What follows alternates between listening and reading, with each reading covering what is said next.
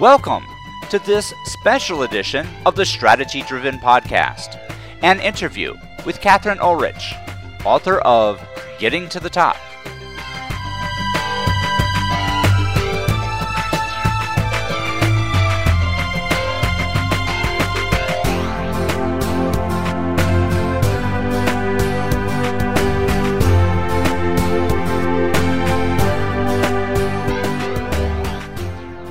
On behalf of the entire Strategy-Driven team, I would like to welcome you to this special edition of the Strategy-Driven podcast, an interview with Kathryn Ullrich, author of Getting to the Top.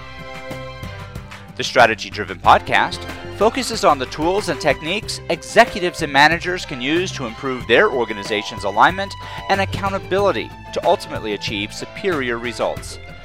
These podcasts elaborate on the best practice and warning flag articles found on the Strategy-Driven website at www.strategydriven.com.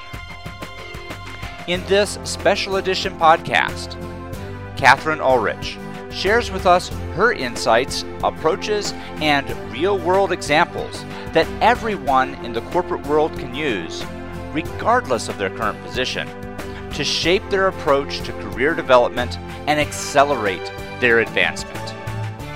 So now, without any further delays, let's get started.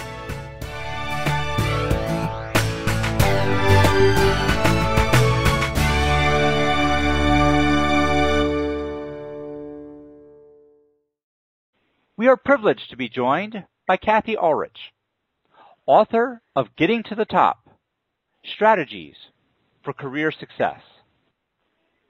Kathy heads a Silicon Valley executive search firm and alumni career services for UCLA's Anderson School of Management. She also leads the Getting to the Top career development programs at the Stanford Graduate School of Business and UCLA Anderson School of Management. Through these career programs, over 1,500 attendees have learned the career paths and skills to be successful in different functional areas, including marketing, product management, public relations and corporate communications, strategic alliances and channels, sales, business development, consulting, private equity, corporate operations, and general and executive management. Kathy, welcome to the Strategy-Driven podcast. Thank you for having me here today. I'm thrilled to have you on the show. I loved your book, Getting to the Top. I really found it interesting, the fact that you were able to compile so many actual executive biographies and then highlight the various aspects of these individuals that made them so very well suited and, of course, ultimately very successful in the executive positions that they ascended to. So it was just fascinating from start to finish. Well, thank you. It's probably the reason why I wrote the book. I was doing these programs at Stanford and UCLA, and after even doing a dozen of them, you'd think I'd be jaded, but I'd still walk out of the program saying, this is the best program ever. That advice was incredible. I'm going to start doing this. And so I was still learning even after a dozen or 20 of these programs. And so then I started saying, I have to capture this. I have to share this advice with other people. And so it came from this advice of real-world CEOs and VPs of marketing and sales and all the different functional areas. And I just needed to capture that. So that's what I put into the book. Yeah, and it was wonderful. Yeah, I sit back and look at folks so often from a distance and think, wow, I want to aspire to achieve those things that this individual did, if only I knew how.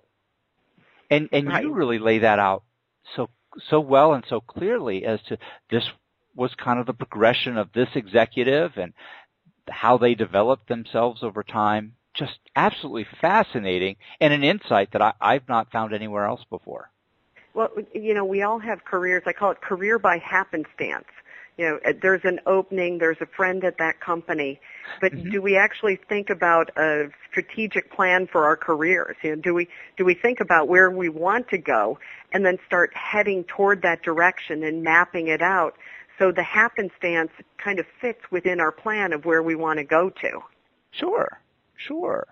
And now, Kathy, there was something I noted throughout your book, and that was that there were also a lot of examples where individuals, I would say, overestimated their either ability or their readiness to assume the position at the next level from where they were at. What should an individual do to avoid this discontinuity, to be able to identify not only the skills and knowledges and experiences that they have, but also the ones that are needed at the next level so that they can better identify any gaps that exist? I think we all aspire to be in that position where somebody's promoted us because of our capability and gives us the challenge to learn. So let's just assume that we're in that role because we were promoted because of our capabilities, and they're putting us in that role, and then we need to learn. And so that becomes the challenge. What do I need to be doing for this role?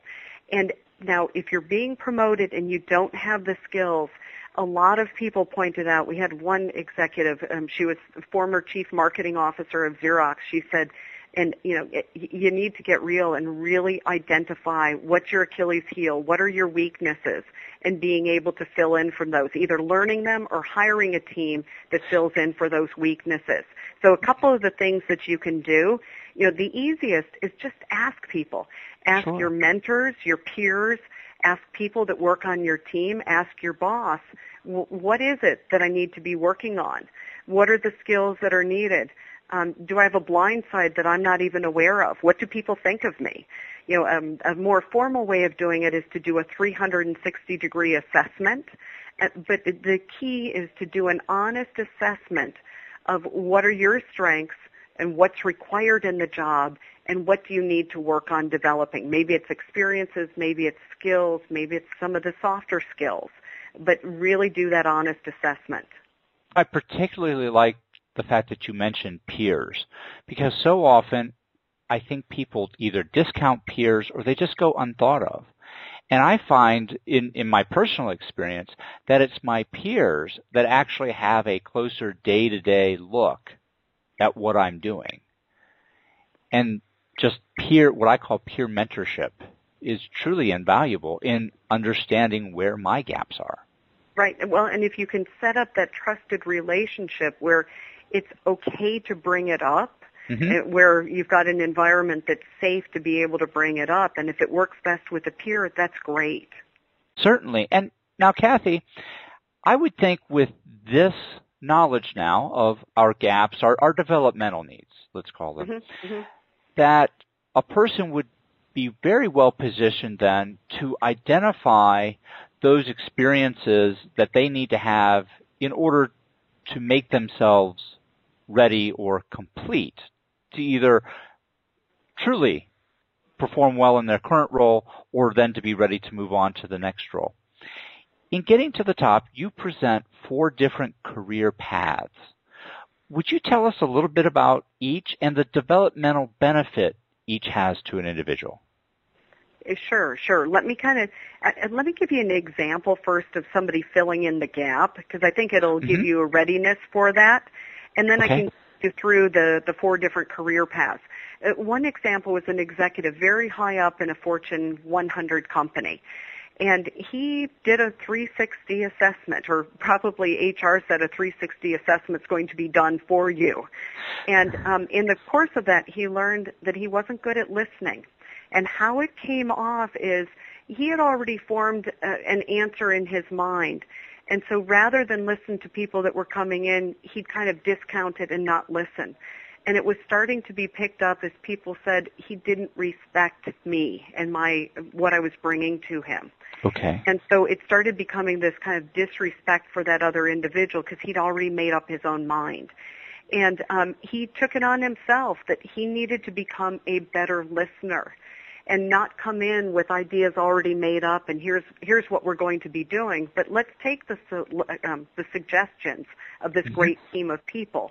He's now CEO of a Fortune 100 company, and one of his fortes is listening to his team, and he's just well regarded for that. So it's somebody that took that assessment and then started working on becoming a better listener. Sure. And so that's a way of kind of filling in those gaps that then make you more effective as a leader. Now, as you're going through your career path, and whether it's this example or anybody's career path, there are different options for you as you go through your career. One is you can get a promotion, from manager to director, VP, et cetera. You can take a new function. So you can move from marketing to sales to operations to finance, et cetera. You can also make a change into a new company. So this is what a lot of people do, especially here. I'm based in Silicon Valley, where I'm manager here in this company. Well, there's not any room for me to grow, so I'm going to change companies. And then the last example is, and career path, the fourth is changing to a new industry. And I break this out separate because it could be a new company as well as a new industry. Like right now we have a lot of people that want to move into energy. Well, you can get into energy by moving to a new company, or you might be within your own company and moving to a division that focuses on the energy sector. So you can do that whether it's new company or new industry, separate or together. Now when you're making these decisions in your career path, a lot of people are only aiming straight up. I want to move from manager to director. But sometimes a better move is to take a lateral move. And I'm always advocating moving into sales because I think for a lot of careers, understanding why customers are buying, it affects everybody's bottom line, and that can only benefit your career. Yes. So early in your career, take that sideways move into sales. Later on, if you're in marketing, that's going to help you. Or if you want to be CEO, that move to sales is going to help you. So anytime you're in kind of transition, whether it's job search or within your own company, you can make these different transitions: promotion, new function, new company, new industry. If you're changing just one, it's a lot easier than if you're changing two at a time. Moving to a new company, Sure. I want to change functions, and I want to move from manager to director. The more transitions you're doing at once, the longer it's going to take. Now, Kathy, thinking about length or duration, do you see any period of time as being necessary for a person to be in a position to realistically satisfy those developmental needs that they had that moved them into that position? This is it depends kind of an answer. Okay. Sometimes you only need a check mark that says, I did it. Other times you need to be in it long enough so that you develop the skill sets. And I'm going to use an example from my own career. Okay. I was in strategy consulting for 5 years, and 5 years gets you from the consultant into managing projects. And so I was managing projects, client projects, getting into business development. Well, for me, there was a lot of I will say internal development. I grew a lot during that period. And yet when I made the transition into industry, a lot of companies discounted it and just said, check mark, she came from strategy consulting. And I could have gotten that same check mark with only 1 year of consulting, though I wouldn't have developed some of the skills of, managing people, managing projects, strategy development, dealing with difficult client situations. So I had a lot of personal development, though if all I was looking for was a check mark, I could have stayed for 1 year instead of 5. Certainly. And I can even relate that in my experience in the nuclear industry. There are certain, what people often refer to as golden tickets. And once you have the golden ticket, it's really not necessarily a matter of how long you're in that position. I consider there are a couple different, I call them catch-22s in your career. Mm-hmm. Have you ever managed people? Have you ever managed a P&L? And I call them catch-22s because if you're looking for a job that's requiring you to manage people, the question will be, have you ever managed a team? And it's Sure. a yes or a no answer. Mm-hmm. And so if you've never done it, you have to work on your skill development. I've not managed an employee, the hiring, firing, development. However, I managed a project team where I was responsible for. That's a half a check mark that you can answer yes with that half a check mark that gets you closer to have you managed employees, yes or no. The same thing's true of managing P&L. Mm-hmm. I managed a budget. I set budgets and prioritized what we were working on. I had revenue responsibility. It's getting those things, even if it's just on a project basis, that helps get you into a role that you've got something on a full-time basis. With that concept in mind, if there are not positions within the organization you're at today that would provide you some of those key and critical skills and experiences, what might an individual consider doing in order to gain that kind of experience and background? So I start with considering, the company you're in. So let's stay in that company and you want to develop that management skill or P&L. Go do it outside of work. So take on a volunteer assignment where you're managing a team of people. I actually started and ran a nonprofit here in Silicon Valley where there was a woman who wanted to manage a team. So she took on the hairy project of managing our auction team.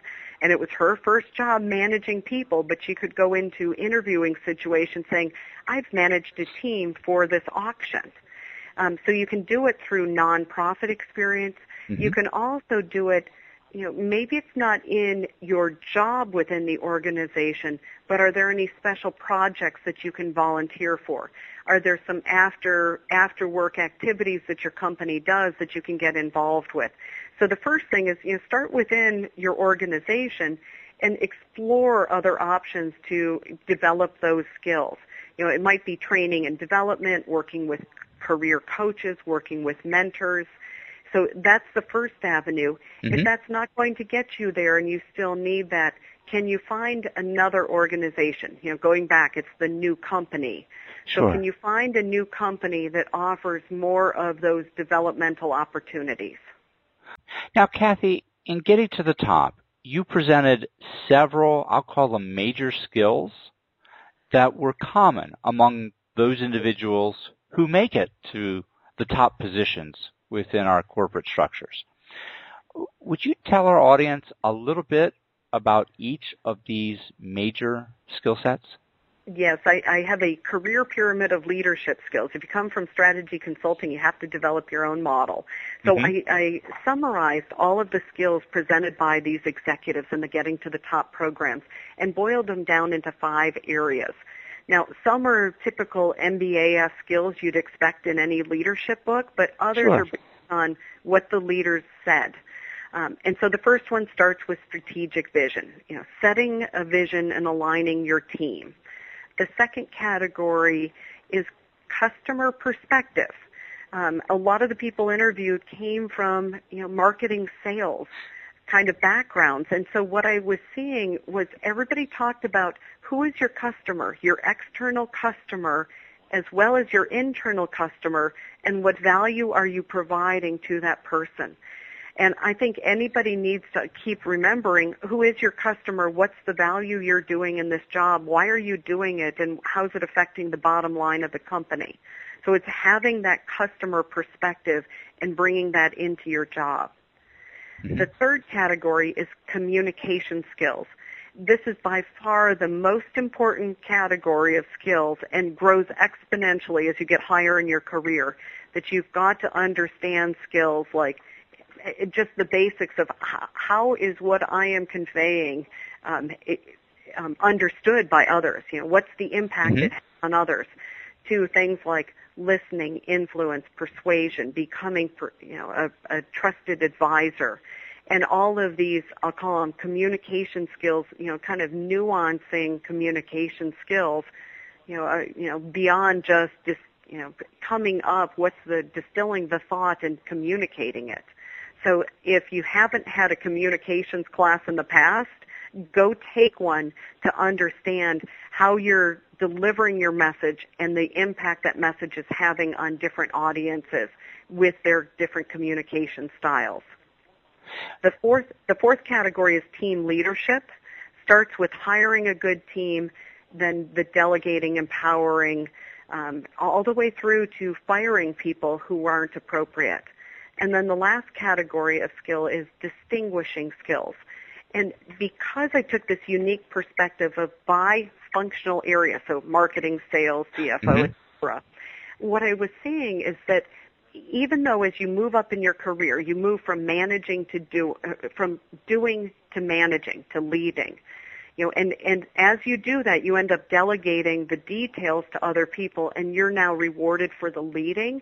Even though the skills start becoming more of the leadership skills, there is still some that you have to do with mastery according to what functional area you're in. Sure. So, for example, if you're in business development, it's absolutely important that you get good at negotiating. So the example somebody brought up in the book, a VP of Biz Dev, is he's now negotiating billion-dollar deals. That's with a B. And if you don't start by negotiating $100,000 deals, you can make a lot of mistakes in negotiating a billion-dollar deal if you're not good at negotiating. So what are the distinguishing skills for your function that you need to develop the mastery in addition to those leadership skills? Kathy, would any one of those be a showstopper for an individual to make it to the top if they were irreparably deficient in a given area? They just weren't gifted enough, I guess, is what I'm saying. I will say anybody could be a CEO. You can go out and print a business card tomorrow that says, I'm a CEO.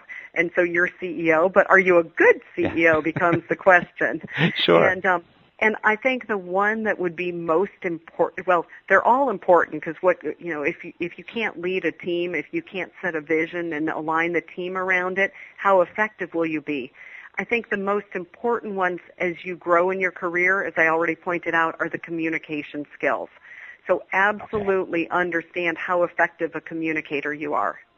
Okay, well, and I was going to ask the likewise question about functional area, but maybe I should know, when I was looking at the biographies and studying them in your book, I did notice it seemed to me like an awful large percentage, and I didn't sit down with a spreadsheet and work it out, but a very large percentage had marketing and sales in their background to understand the customer, which made good sense. Right.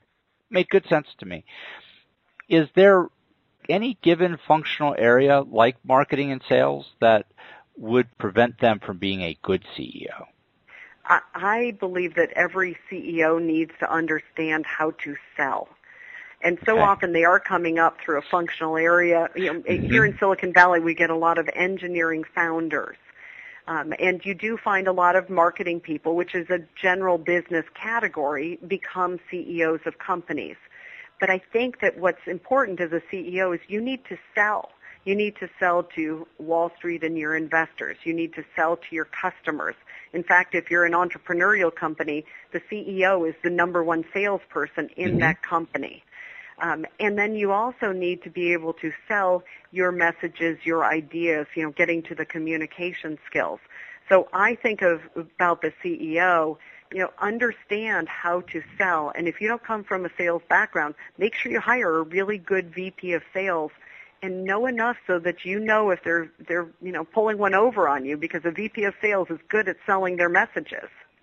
Sure. And I always say as the leader, part of my responsibility is knowing what questions to ask. So if I'm not good at sales, I need to be good at asking sales questions of those that are good at doing the sales part. Right. Well, and the person who's good at doing sales, they're also good at answering questions. So you have to understand, are they selling you? Okay. And that's why I say you have to understand sales to understand, are you just getting the standard response, that's a sales message, or are you getting messages that you can act on and you're getting the truth in the business? So you have to understand enough about sales so you can call BS. Absolutely. And if you can't do that, then you can't hold those folks accountable. Exactly. Now, Kathy, I agreed 100% with a premise that you had in getting to the top that it's really the individual that is responsible for his or her own development.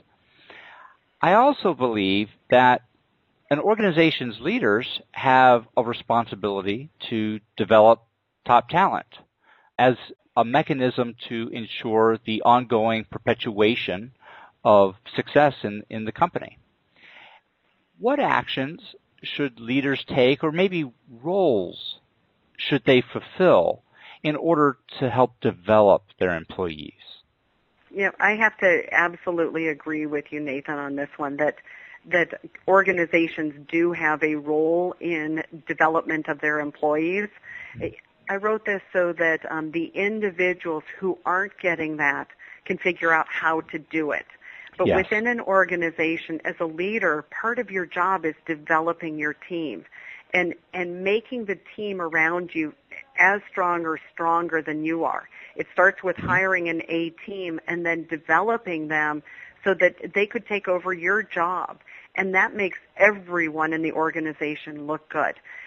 Part of the reason and the impetus for writing this, as I saw here in Silicon Valley, is a lot of the smaller entrepreneurial companies aren't spending the money in leadership development that the large organizations do. So Sure. the only development that they are getting is if they happen to have a good leader that says, hey, it would be real helpful if you went out and took a sales course or a communications course or a program management course. And so if finding an organization and a leader that will support that, and when you do get into a leadership role, as you're developing yourself, how do you develop your team?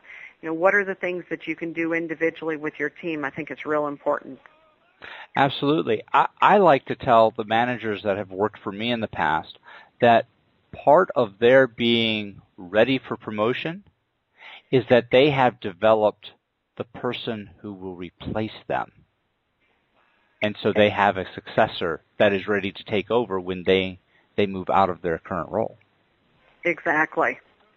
Well, Kathy, before we close, you have a website that I'd like to introduce our audience to, and it's www.gettingtothetop.com, that has an abundance of additional resources and insights to achieving career success. Would you mind telling our audience a little bit about your website and the various resources that they can find there? On gettingtothetop.com, you'll find a lot of content to help you with your career. I'm all about giving content that'll help you. So you'll find a little bit on career strategy, on some of the career paths, and then also the leadership skills. You'll soon find some videos also on those leadership skills. We recorded many of the Getting to the Top programs at Stanford and UCLA. And so I talk about the different leadership skills that you need and then include the examples that the executives themselves used. Those will soon be on gettingtothetop.com, but you'll be able to find them on YouTube right now by, I think you'll have to put in search terms of Getting to the Top or Kathryn Ullrich, and you'll find some of those. But those will be out on the website also to help you. And then lastly, there's a lot of information on executive recruiters and using recruiters. Kathy, that is great. I'm going to put a link in the article associated with the podcast so that our listeners can just with one click go right to your website and then they can get access to all that great material. That sounds great. Thank you. Oh, you're welcome. And Kathy, I want to thank you, not only for your time, but for sharing just the wonderful insights on achieving career success. As I mentioned earlier, I loved your book, and I really appreciated all of those biographical sketches that you provided on the many executives that have been successful not only in achieving their leadership positions, but then at being successful once they've ascended to those executive positions. I hope that our listeners are going to pick up a copy of Getting to the Top, but more importantly, I hope that they'll take the insights that you've provided and that they'll apply them to their own careers so that they can better shape and develop themselves and position themselves better for advancement and career success. So thank you again for joining us. Thank you, Nathan. Thank you for joining us. We hope you enjoyed this special edition of the Strategy Driven Podcast. I would like to personally thank Kathryn Ullrich for being with us today and sharing her insights on professional development and climbing the corporate ladder. As always, we would appreciate receiving your feedback by email at podcast@strategydriven.com. If you enjoyed the show, please consider voting for us on Podcast Alley and visiting our website at www.strategydriven.com. You can find more information about Kathryn Ullrich and Getting to the Top at www.gettingtothetop.com. Until next time, so long.